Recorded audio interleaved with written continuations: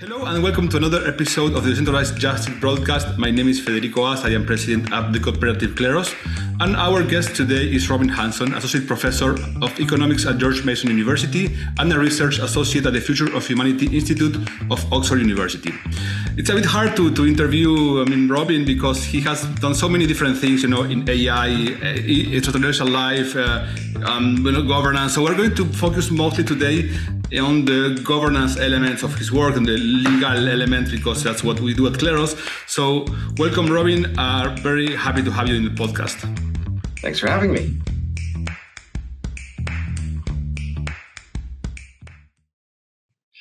Awesome. Well, let's start. The first question we ask all of our guests is, try to understand a bit their background and how their intellectual journey went and how they got to work on the type of things that they work today. Well, I guess I'm a sort of intellectual or scholar who spent a lot of time trying to prove myself and gain credentials and some sort of a scope for then doing what I want. That is, by this point in my career, I'm not especially any particular field. I'm just looking for interesting, neglected things where I can find an angle to contribute. So I just do lots of different things whenever I seem to think I've got an insight or an angle on them, which makes me, I don't have as standard a path or a standard set of things that I always do. That I'm not saying that's a bad way to do things, but I do think it's good if there's a niche for some people to sort of be the ones looking for the holes and going wherever the holes are. In the early days of your career, what were your main interests, and who were your influences, and what books, professors, what people influenced you mostly? There were so many that it seems hard to pick anyone out, because then you're neglecting everybody else. I started in engineering really as an undergraduate, and then I switched to physics, and then I did a bit of philosophy of science for a while, and then went back to physics, finished up physics, and then I did 9 years of computer research, Silicon Valley, where on the side I was doing hypertext publishing before the web got started. And then I eventually went back to school to get my PhD in social science at Caltech, which did political science and economics, and I did some other futurist things and various things on the side then, and then got a job as a postdoc in health policy for 2 years. And then I got this tenure track position here and focused on getting tenure. But then when I finally got tenure, I allowed myself to spread out more on other topics and started a blog and, wrote a lot of different things, but then decided to focus a bit more and wrote 2 books on The Age of M, Work, Love, and Life, When Robots Rule the Earth, and The Elephant in the Brain, Hidden Motives in Everyday Life. And I've just written on a wide range of things. In the last couple of years, I did some stuff on aliens and astrophysics. And in the last few months, I've been thinking about the sacred, and I just posted a working paper summarizing my analysis of the sacred. So I've just always liked people who just seemed insightful. That's my model. That's the currency of my realm. Have an insight, something new, something interesting, some way you put things together and you go, aha, and you say, I get it, I see it. There's an insight. And I've seen people like that over the years. But often when you see an insight, you don't know if it's original. You can know if you appreciate it, but sometimes, quite often, the insights you read aren't original to the person who wrote them. So you can be grateful to having read them. But if you're trying to praise them in absolute sense, you need to go do research to find out, well, were they the first person with that insight or not? And that's harder to do. Speaking of insight, so I got to first know about your work because of this idea of futurarchy, right? To me, it was so mind-blowing. I'm curious to know, what was your train of thought when you came up with this? Because to me, it was brilliant. And I can't imagine what you were thinking in developing that type of governance. So there was a time before there was a World Wide Web. And then I was hanging out with people who were imagining the World Wide Web and trying to talk about why it would be good. And, we would talk to academics and they would say, well, they don't need a web. They don't, because they know everything important in their field, because they use gossip to find out everything important in their field. There's nothing in their field that that would be interesting they don't know in their mind. We were trying to convince them there might be things they don't know that a World Wide Web would help them to find out. And when we were envisioning what advantage of the World Wide Web, one of the advantages people were talking about was saying, well, look, discussions often go wrong because it's hard to find rebuttals. So you might see something that's wrong and rebut it, but how is anybody going to find your rebuttal? And so they were focused on the idea of a backlink. That is, if you connected your rebuttal to their thing, then someone could go the other direction in that link and find your rebuttal from that thing. And we thought if good rebuttals could be found easily from things, then that would improve how people think. And so we were thinking about like how people think and what's wrong with it and what could fix that. And then I started to have doubts about to what extent backlinks would really solve the more fundamental problems. And I said, well, what would solve the more fundamental problems? And these people I was hanging out with who were interested in the World Wide Web and this vision, they happened to be relatively libertarian. I wasn't initially, but since they were libertarian, they were sort of pretty, free market and interested in lots of kind of markets, which exposed me to that. And so I then thought, well, if it goes wrong when people debate topics in various ways, well, what if there was a betting market on those topics? Couldn't that, discipline the conversation and give people a chance who sort of know it's wrong to fix it? And couldn't that be another kind of solution to the generic problem of broken conversations on important topics? And that's where I started, right there. So I was just inheriting these libertarian bent of the people around me and inheriting this basic question, what's wrong with our conversation institutions and how could we fix them? And I just matched those two things together and said, oh, a betting market could fix our conversations. And that was the origin of thinking of betting markets. And then later on, as I came to think about governance, then I thought of it more as a solution to governance. So my PhD was in formal political theory. I mainly started that PhD because I saw the power of, say, experiments, and then I realized the power of economic theory. And then because it was a program in political science in part, I learned a lot about governance, and that made me think about, well, couldn't I use the solution to conversations as a solution to governance? And that would be the origin of futarchy. So again, you can see I was just sort of in the right place at the right time to put together other ideas that people just put in front of my face. And I just made the simple connection. Can you explain I think many people in the audience will not know what futarchy is. Could you summarize it? Sure. So the key idea would be all decisions we make, including governance decisions, according to standard decision theory, are a combination of two elements. There's our values, what do we want?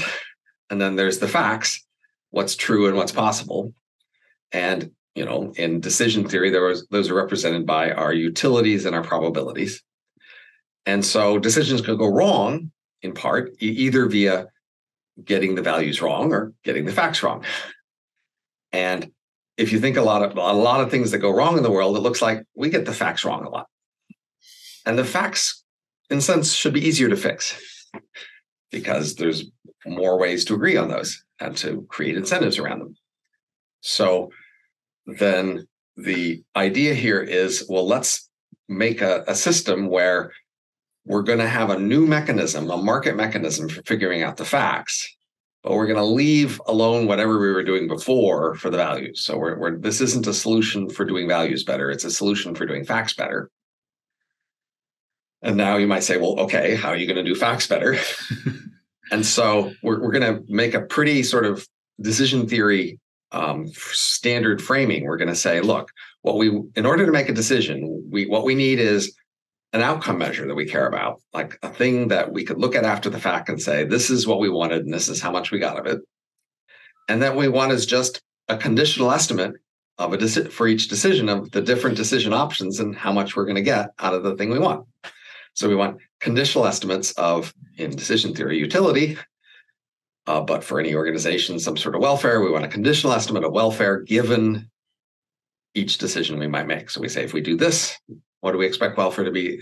That, et cetera. So now we've separated out. We need a way to define the welfare measure, and then we need a way to get wealth, conditional on decision estimates of welfare.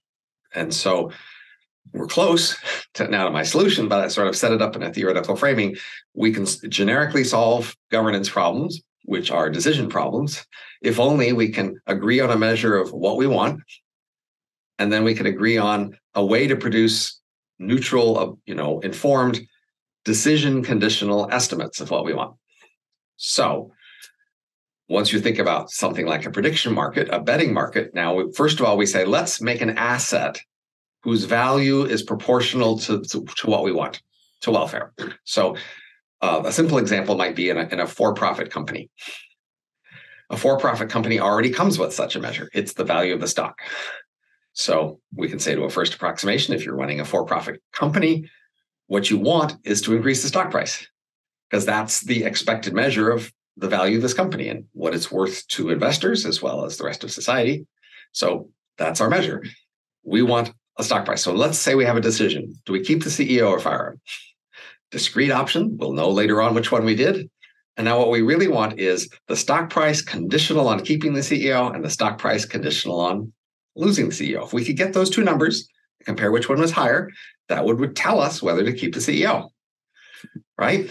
So first of all, I say, well, there's a stock price already that gives us a current number estimate of how much the company's worth. So that's the number we want as our estimate. We want that number conditional on keeping the CEO and conditional on not keeping the CEO. So the question is, how can we get those two numbers?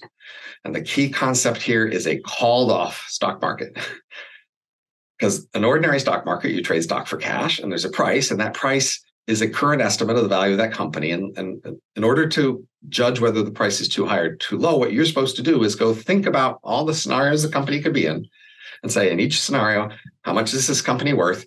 And now weigh up all these scenarios to get an average value for the company. And that's your reference for if the price is below that, you should buy. If the price is above that, you should sell.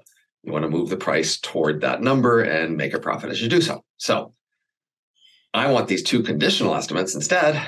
What's this company worth if the CEO stays and if they don't? And so all we could have to do to create that is a called off stock price. What's that? Well, you trade stock for cash, but you call the trade off if a condition isn't met. So we have, say, trade the stock for cash, but if the CEO is not in power at the end of the quarter, the trade is canceled. Didn't happen. And now when you're guessing how much should you buy the stock for the stock in that market, you'd say, well, let's average over all the scenarios the company's in, but only look at the scenarios consistent with this condition that the CEO is going to stay in power. How much is the company worth in those scenarios? That sets that price. In the other market, it's all the scenarios with CEOs not in power. Let's average those, get another stock price. And now we have a way to produce these two numbers. Stock price if the CEO stays, stock price if the CEO leaves. We look at the difference between those two numbers, and that's the key market signal. Should you keep the CEO? And that's a simple example of a decision market, which is, another name for futarchy basically here. And but with, say, a national government or something, we don't already have the stock price, and we need to make something like the stock price so that then we can use the same mechanism. Has this? I mean, this is from the 90s, the first time you published it. Yes. Yeah. Right. Have this been tried at some? I mean, not national government, but some community. I mean, in some place. Well, there have been conditional prices. So people have created markets that have conditional prices, and those seem to function well and give accurate estimates. The question is whether anybody used those prices to make judgments. That's less clear. So, for example, in the United States, we've often had markets in who will be president, and we've had markets in who will be nominated by the two major parties. And if you have a candidate and you have those two prices, then the ratio of those two things in essence is the conditional chance of that person being elected if they're nominated. That's advice to the party about who to nominate. So, for example, at the moment, the two main candidates being considered for the Republican nomination in the United States are Trump, who was president last time, and DeSantis, the Florida governor. And the conditional estimates of winning, the Republicans winning if they nominate DeSantis, are substantially higher than the conditional chances of winning if Trump was elected. So that's advice to the Republican Party.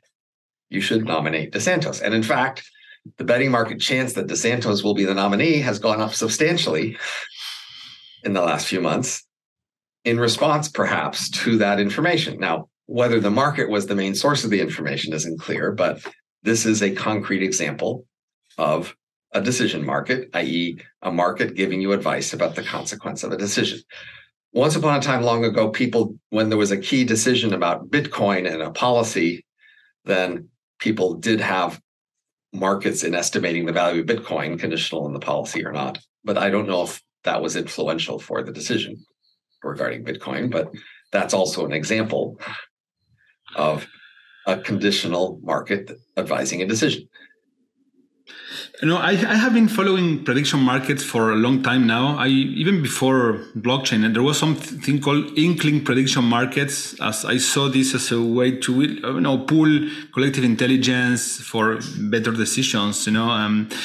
But for some reason, I was disappointed. It never really took off. The prediction markets never became as massive as we expected them to be. Why do you think this was the case?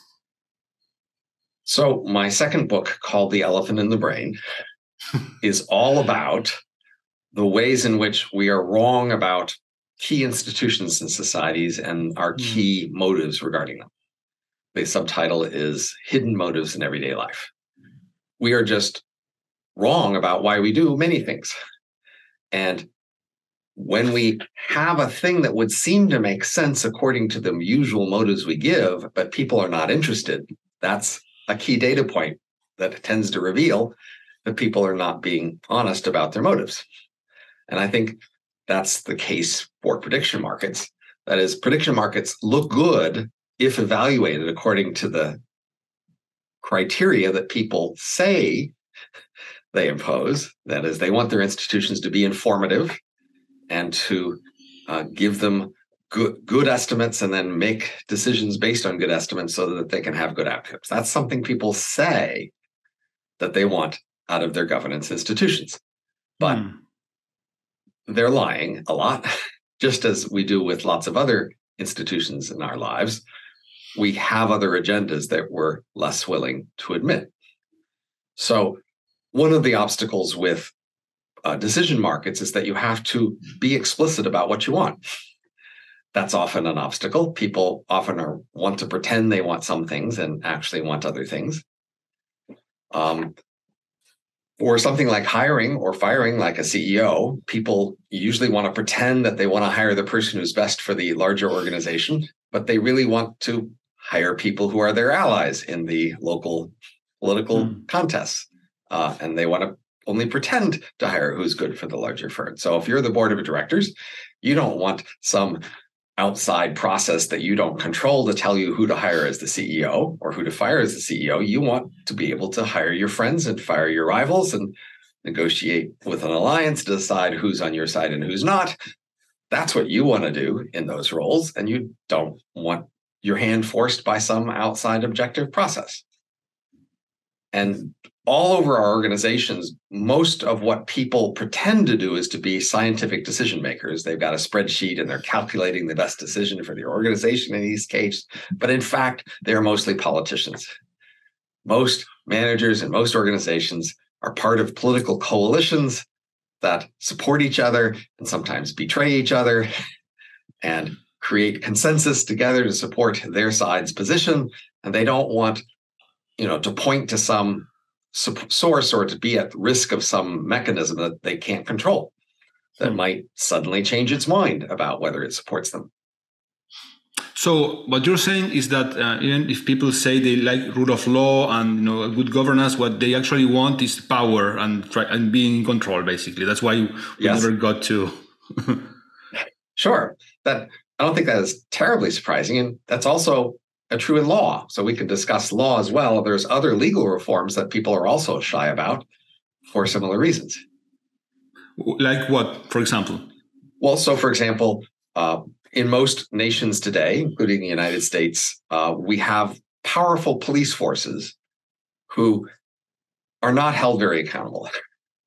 There's bodies who are supposed to investigate and oversee them, but they're sort of report to the same people who the police report to, and who want to make any apparent problems go away. We give great discretion to the police, who then get to use that discretion to prosecute who they want, to let go who they want, et cetera, to mistreat who they want as police officers. And the world over, we mostly just give them that discretion. Now, once they come up to court, we make sure to have a clear sort of an independent judge, looks things according to the law, but that's most cases aren't handled by the courts. Most cases go through, plea bargaining, and the same sort of discretion is there with the prosecutors. And we basically have a system run by discretionary police and prosecutors who just have enormous freedom about who they prosecute, how hard, and who they let go. And that's the actual law that we have. Now, we could make the law that we write down be much more enforced if we used bounty hunters. For example, how that works? Well, so, for example, in the United States, there are whistleblower laws whereby if you find that a contractor or agency has been doing something wrong, then you can get a certain fraction of the money found to have been stolen as a whistleblower, and then people use those whistleblowers laws to expose things. I mean, there are many cases, for example, like New York recently decided to say, hey, if you can find somebody illegally parked or illegally, letting their car sit and wait, a truck, when they should be not waiting, if you take a picture of that, report it, we'll pay you. In Taiwan, they had a recent thing where if your dog was pooping, you didn't clean it up, and somebody took a video of that, they could report on you and they would get paid. Just in general, when we actually get fed up and want the law to be enforced, a simple thing that's always been available to us for thousands of years, this has been used, is to offer a bounty. And you say, if you can bring evidence that somebody violated this rule, then we will pay you and prosecute them. And this isn't a new idea. It's an ancient idea. I mean, I have researched. Yeah, go ahead. But when we are not sure we want the law enforced, then we hand things over to the police to decide whether the law gets enforced in any one case. If you just have a bounty hunter, then you know what? Anybody who breaks the law at any time is likely to get punished, and that might be your friend. That might be you, and maybe you don't want that. So for example, I've asked people about, like, when the police pull over cars at a traffic stop or for speeding, sometimes they let them go. And do you think on average the people that let go are the least harmful cases, and the more harmful cases were the ones they prosecuted? And people say, no, they don't actually believe there's a correlation who gets let go in the more harmful cases. But if you ask them, well, do you think you're more likely to let go? They say, yeah, I'm more likely to let go. So they want the police to have this discretion so that they will let go and other people won't. At Kleros, we are basically building a decentralized, private law system. So I have done lots of research what mankind has done in the past about, incentivizing better systems for law. And one of the ideas that was at the core of Kleros, the early days especially, was the Athens court system. This idea of having, they didn't have a police. They have like a kind of bounty decentralized, system, and the decentralized court system, right? And of course, the incentives didn't work exactly as it works here at Kleros. But, this idea of private, law and private enforcement and private bounty is kind of at the core of how Kleros works. And I think we discussed this in the past. Maybe you have some ideas about this. Well, the key question is, do your customers want that? That is, I think they're going to say they want a neutral, unbiased enforcement of the law, but maybe what they really want is some process that they think they can influence to their favor. And would this be such a process? I think it depends, as lawyers used to say. So, if you are a bunch of customers, they just don't want to deal with the disputes because it takes time, takes money. So, especially if they are smaller claims, they don't care who wins. They just want to they need to provide the service because it's part of their, but they don't care. If it's $100 one way or the other, but they want to look good. They want to people to see that Right. they have an unbiased system, which is, a kind of, it's a market imperative. Market demands them to have this type of method Right. that works, right? So then the question is, what do the customers see as unbiased? So in this case, the firm itself doesn't care so much. It just cares what the customers think. But now we have to ask, what do the customers think? Well, the customers want to win, of course, but, lots of research done in the case of private, marketplaces like eBay or, PayPal, those kind of Web2 companies. The customer, if they lose, typically they just are angry like for a few days, but then they come back and they still use the platform, right? And if they see that the process was kind of okay, it was not like tampered with, they are angry. Of course, they're not going to be happy because of losing, but they're still going to use it. So that's what the customer wants. So of course, this is not going to be true for every use case, especially maybe some use cases where there is like very high stakes, where people it's more politicized. Okay. So according to this account you're giving, then it should be relatively easy to offer a neutral adjudication process that firms would like and customers would like. So then, what went wrong? Why isn't that happening? So this exists.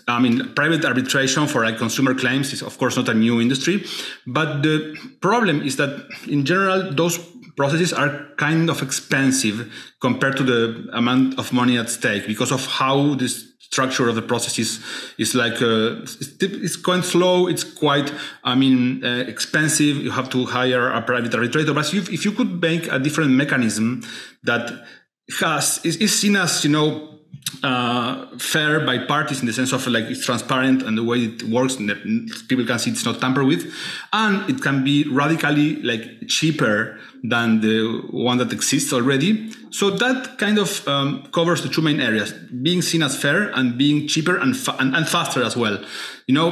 Traditional arbitration for consumer arbitration takes like at least like 90 days.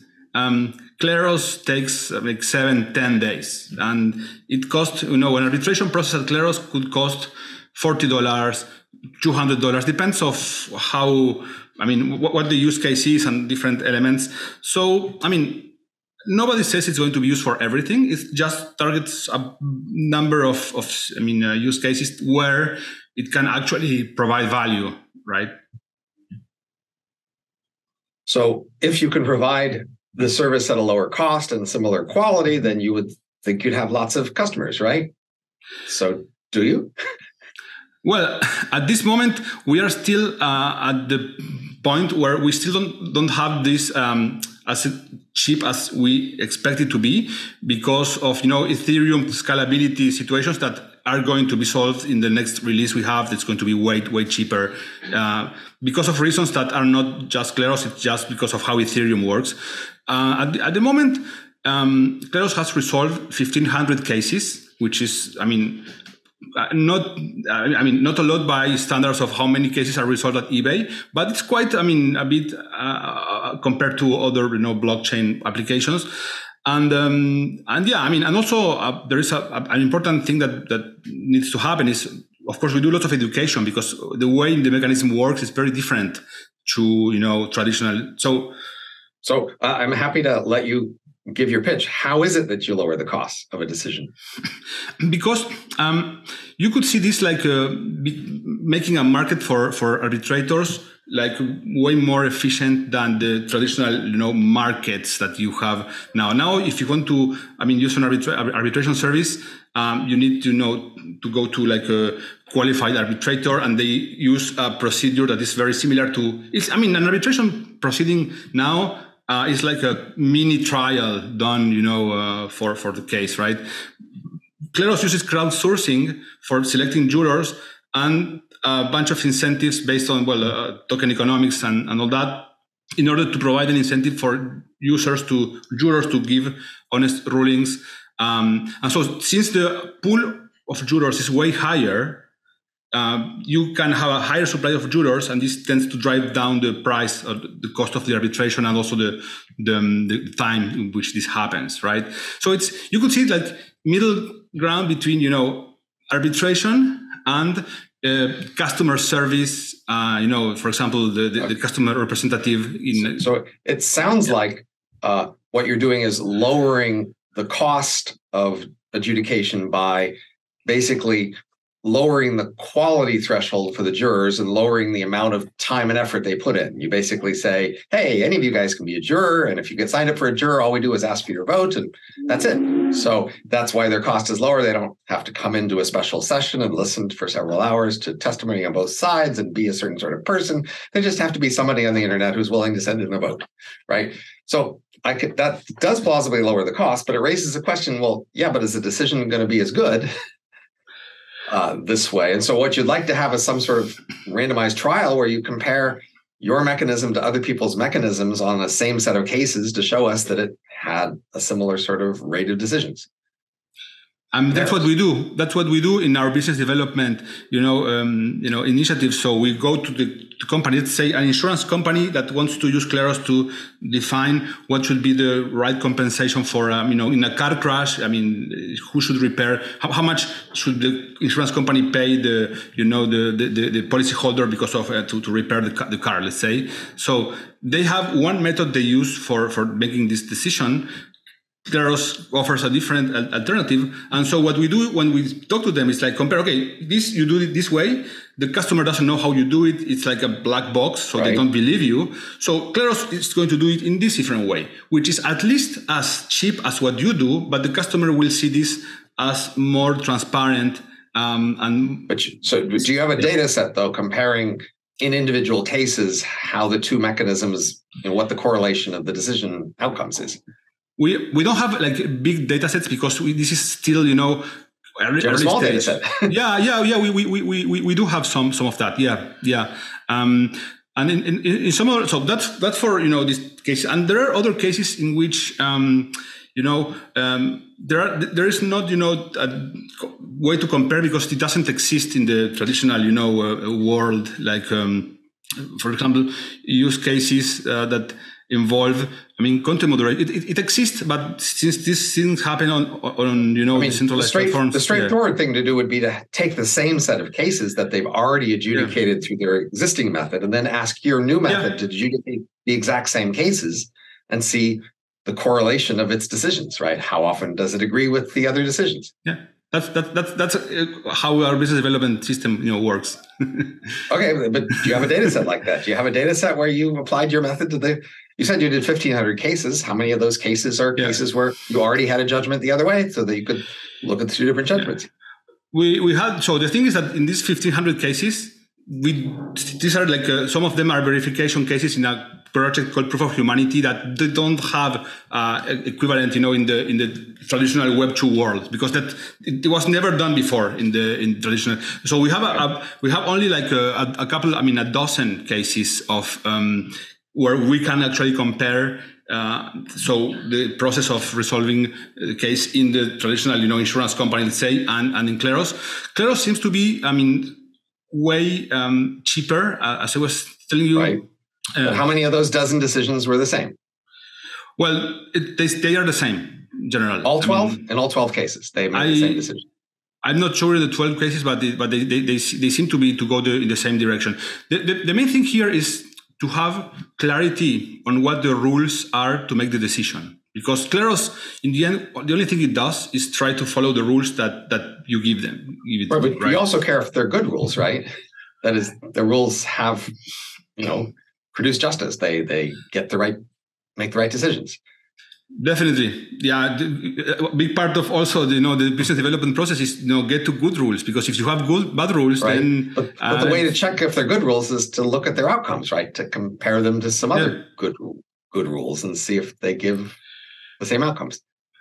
That's the business development process in which we work every day. We're still, of course, early stage, but this is the approach. If Kleros can provide decisions cheaper, better quality, or faster than this other method, right. and it can give the customer better satisfaction. Customers, both the user and also the platform that outsources the solution to Kleros, then it has a chance of working and providing a service. Yeah, I know a way that you can use the same process and still make it cheaper. So if you've got some court-like process that people trust for some reason, and you want to say, I haven't changed that process, I'm going to use the same process, but I'm still going to make it cheaper. That seems like a clearer sales pitch to say, you don't have to worry about whether I've compromised on quality in the decision process here because I'm not changing the decision process. I'm just making it cheaper. And the way I would do that is with a lottery. Okay. So indulge me for a moment. Imagine that you scrape my car in the parking lot somewhere, okay? And maybe you do $100 of damage to my car, and I could go sue you in the courts for this $100, but it's too small to be worth the bother, so I don't. And you know that, so you don't care about scratching my car, and that's a problem because it's too small. So I want to lower this cost. So let's imagine it costs, I don't know, $1,000 to go to court for me to sue you about something, and maybe it costs you $1,000 to defend against me, right? And again, that's too small in the case of the $100. Neither of us is going to be willing to spend $1,000 to figure out who wins the 100. But now let's imagine that, you scratched my car. I took a picture of the scratch and I sent it to some court website that officially records that I made this complaint about you for $100 on this day about this incident. And now lots of other people send their complaints to this website. And let's say we take 1,000 of these complaints, each of which is worth $100, and we put them all in a pool, a gambling pool, a lottery pool, where since I complained that you owe me $100, you had to put up $100 into this pool. And since maybe you could countersue me and say that I was, making this up, I had to put $100 in. So we each had to put $100 into this pool, and so did the 999 other people in this pool. So now, in fact, in this pool, there's $100,000 on your side and on my side. That is, there's 1,000 cases here, each of which put in $100. So that's $100,000 on one side and $100,000 on the other side. And now the court randomly picks one of these cases as the case to be settled. And all the other cases disappear. They're all told, your case is over, you lost the lottery, your claim can never be made again, go away, forget about it. They all just lost their $100. But you and I, if we happen to be the winning case, you've now got $100,000 to work with, and I have $100,000 to work with, and the case goes forward. And now I'm going to be willing to pay $1,000 or even $10,000 to collect evidence and try to make a good argument in court to convince the court that I'm right and you're wrong. And if I win the $100,000, not just $100. But if you win, you keep the $100,000, and maybe you can even have a countersuit against me for a frivolous suit for bringing up a complaint that had no legitimacy, and maybe I would lose my $100,000 in that case. And now, knowing that this is the process we all face, you won't scratch my car. That is, you will know that on average, you will face a $100 cost if you, in fact, scratch my car. It'll be a part of a lottery. It'll be a 1 in 1,000 chance of 100,000, but still, you will face a cost. And so now I've used the same decision process, right? The court process didn't change. Whatever evidence comes to court doesn't change. Whoever's allowed to say when doesn't change. Nothing changed in the process. So the quality of the decision is not compromised, but I've still lowered the cost by a factor of 1,000. I mean, this sounds interesting. I mean, I would say, how many cases are solved each year in this way? None at the moment. But the point is, this would be a way to lower costs. But why not? If this is good solve 1,000 more efficient than what exists, why haven't people have not done this before? I don't know. So this brings us to this more general question of when we're trying to invent new things in the world, what goes wrong? So, first of all, we have to realize, the world is kind of reluctant to make changes. So it takes time and effort to convince people to consider an alternative, to collect data about it. And then often there's lack of incentives. You can't own the alternative and somebody else could just copy you. And so there are definitely, obstacles to innovation in general. In addition, you could say on some kinds of areas, people just don't want change. They just have an emotional attachment to something that's sacred to them, the way they've been doing it, and they resist change. But there's also the possibility that your solution is just wrong and broken, and people looked at that and they realized the mistake you haven't realized, and that's why people don't like your solution is just wrong. It doesn't work. And yet another possibility is your solution works fine for the problem that they said they had. It's just not the problem they really have because they're lying about what they want. And so these are the various hypotheses we have to consider in all cases of proposing institutional changes. And that's true for my prediction markets and decision markets. It's true for your new, ways to resolve conflicts. It was true for my alternative lottery mechanism here. This is just generically the problem for all of our attempts to improve the world. But at some point, change happens in the world, right? Yes, maybe it does. It's not me, maybe it's not my project, but who knows? At some point, this solution will change. But change may not happen because somebody argued for it. So, right, what we're talking about is how could I argue for a change, and what counter arguments could people consider? But maybe change just happens because of other random things that happen in the world. And they didn't change because they anticipated the benefits of it or were afraid of the costs or anything like that. They just had other random reasons to make changes that randomly get tried, and sometimes they stick and sometimes they don't.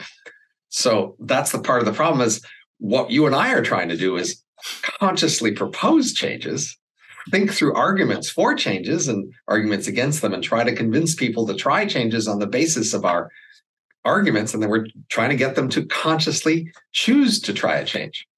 And our question is, when does that ever happen?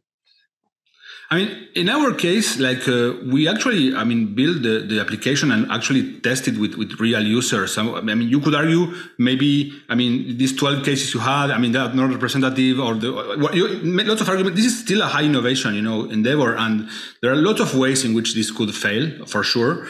As we think is, the way to test this is just to go to the customers and see if this solves the problem, and we have learned lots of things from that. And so, obviously, I completely approve of people trying things and having people experience new things. That's how innovation has to be happening in substantial part. But often you try something and it seems to go well, and they still don't want it. And they don't really able to explain why. So for example, by now, many dozens of companies have experimented with prediction markets in their firms over the last few decades. A great many, even relatively large companies, have set up markets on moderately important decisions in their firms, and quite consistently, the market estimates are more accurate than the alternatives they had. And nevertheless, they almost never continue with the markets. The markets are done in a trial mode, and then they end and go away. So there's a basic puzzle there. Well, you said you wanted accuracy at low cost. Looked like we gave you accuracy at low cost, but you turned out to say, yeah, it wasn't really what I wanted. And now you're trying to puzzle over why didn't they want it? And so I don't know how long your experiments have gone on with your trial, firms that are considering this, but I expect you also have a substantial fraction of people who you do a trial, it gives the good stats that they wanted, but still in the end they go, yeah, but we're not going to continue this. And you're left puzzling. Well, why not? We did what you wanted.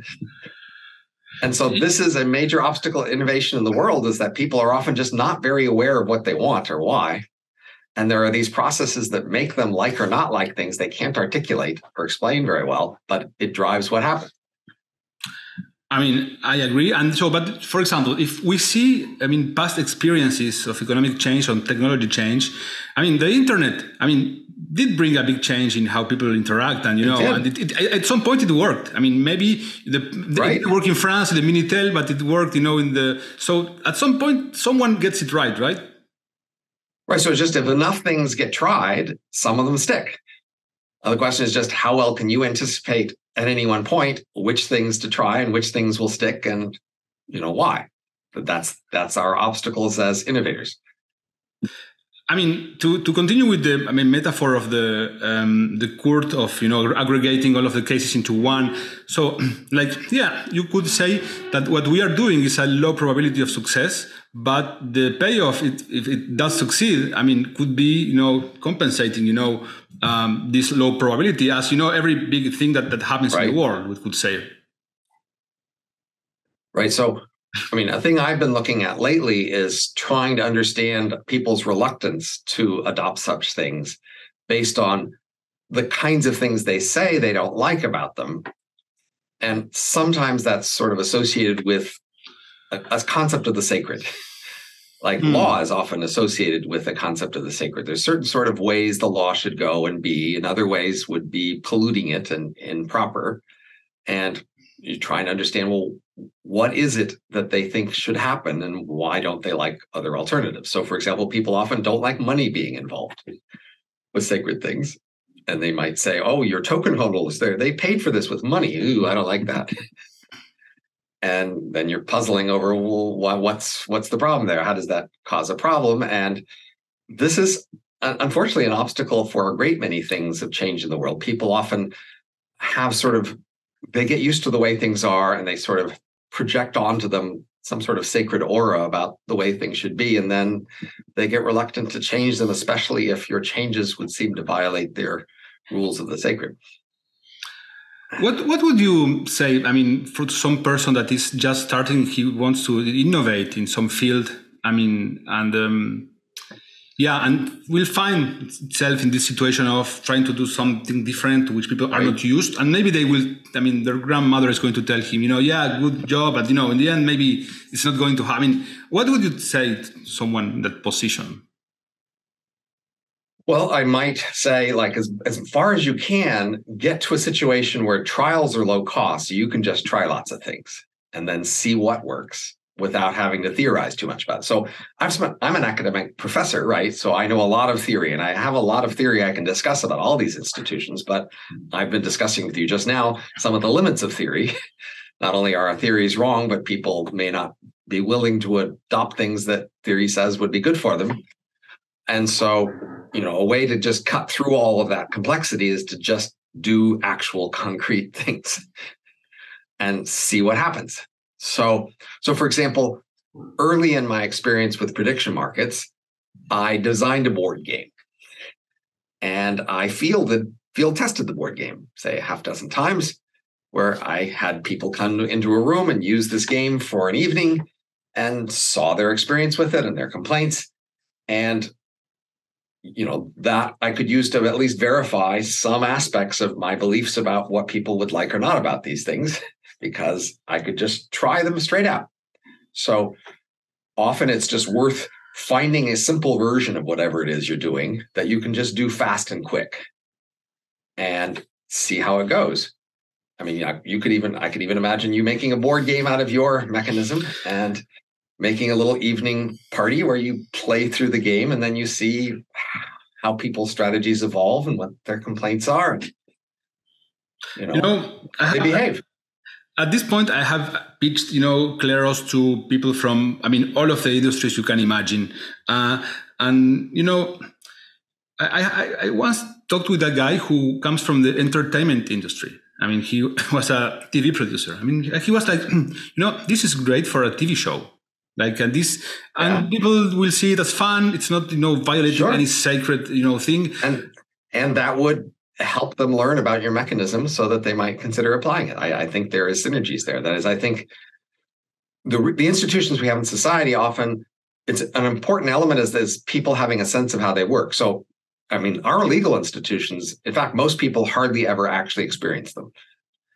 And so most people's sense of legitimacy of our legal institutions is based on TV shows or movies or other fictional depictions of them, which are actually not very closely related to how they actually work.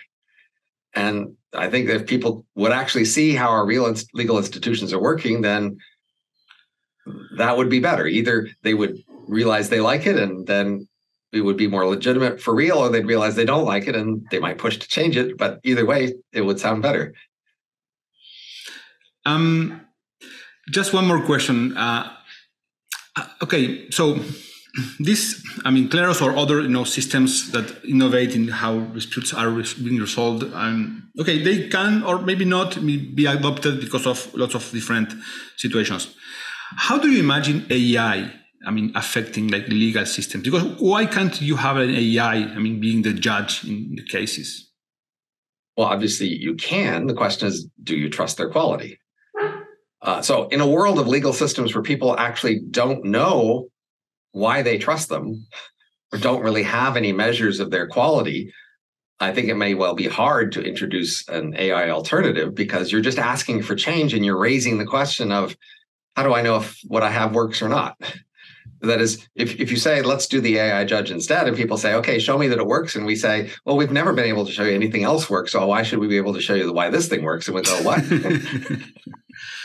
Now, we've raised a question and made you doubt your existing systems, and that's uncomfortable with people. So I think, like similar as for doctors, you might say, well, hey, what about the AI doctor? Should you use that instead of your regular doctor? And you might say, hey, show me the AI doctor works better. And I'll say, we haven't been able to show you regular doctors work better. How can we show you the AI doctor goes better? And you guys say, what? You can't show me the regular doctors don't work better? Yeah, I could say, yeah, we don't actually know that regular doctors work better. That's actually the literature. So we can't actually show you the AI ones work better either. And basically in a lot of areas of society, most people don't realize how little they understand about how things work and how little evidence they have that the way we're doing them now is actually better. So that's an obstacle to coming in and saying, let's do something different, better, because people, once they realize that they don't have any basis for telling them that it's better, and they don't have a basis for believing that, even that the existing things are better, then they kind of want to just shut the whole thing off their minds. And I don't want to think about this. People don't want to think about the fact that they can't trust their doctors, that they don't know that the doctors are actually helping them on average. They don't like to think about that. So if making me think about an AI doctor makes me think about that, then I'm going to say, shut up, shut up, shut up. Stop talking. I don't want to hear about that. Yeah, definitely. That's very sacred, having a doctor that's human, I guess. Well, maybe an AI doctor could be sacred too in some alternative world. Maybe that will happen in the future. But the obstacle to changing anything that's sacred is the fact that the sacred is just full of contradictions that get exposed when you try to talk about changing it. There's all these things we're lying to ourselves about that we get away with lying because we just leave things alone and don't change them. I can imagine, in 50 years, people, will say, hey, what do you mean? They were doing surgery, with humans in the early 21st century. But humans have problems, the surgeon can maybe make a mistake. It's obvious that you should do this with an AI. Kind of how we see now, riding horses, I guess. It's right. What do you mean use horses? So there is this pattern of evolution. Right. So, the key thing to notice, there's some areas of our life where we get just very direct feedback about the effectiveness of things. Like if you take a plane to go to a city across the country, you get there faster. Yeah. Even you put on eyeglasses, you can see immediately faster, right? You're wearing eyeglasses, and it's easy for someone to convince you to buy some eyeglasses because you put them on and ta-da, you can see, right? But then there's these other areas of our life, like law and medicine and education, even, where we actually don't see very clearly that we're getting value from them. Nobody shows us clear measures. They don't put the glasses on and off to show you education works better, a doctor. They just tell you, hey, this person comes from a prestigious school and everybody else does it, so you should do it too. And that's just how big areas of our society go. Yeah, that's well. We could stay for a long time. I don't want to take more, but just one more thing. For people that are interested in your thoughts and your, ideas and everything we discussed here, could you recommend some books, articles, or whatever you deem it's relevant for them to start learning? Well, it depends on, of course, topics, but you can learn about me at hanson.gmu.edu. As I said, I have 2 books, The Age of M, Work, Love, and Life, and Robots Rule the Earth, The Elephant in the Brain, Hidden Motives in Everyday Life, recent work on aliens at grabbyaliens.com. And my blog is Overcoming Bias that I've been publishing at since 2006. So those are a range of things you can find out about me. Well, Robin Hanson, thank you very much for being on our podcast. I am Federico Ast. I'm president of the cooperative Kleros, and this was this episode of the Decentralized Justice Broadcast, and see you the next time. Thank you very much. Bye-bye. Take care.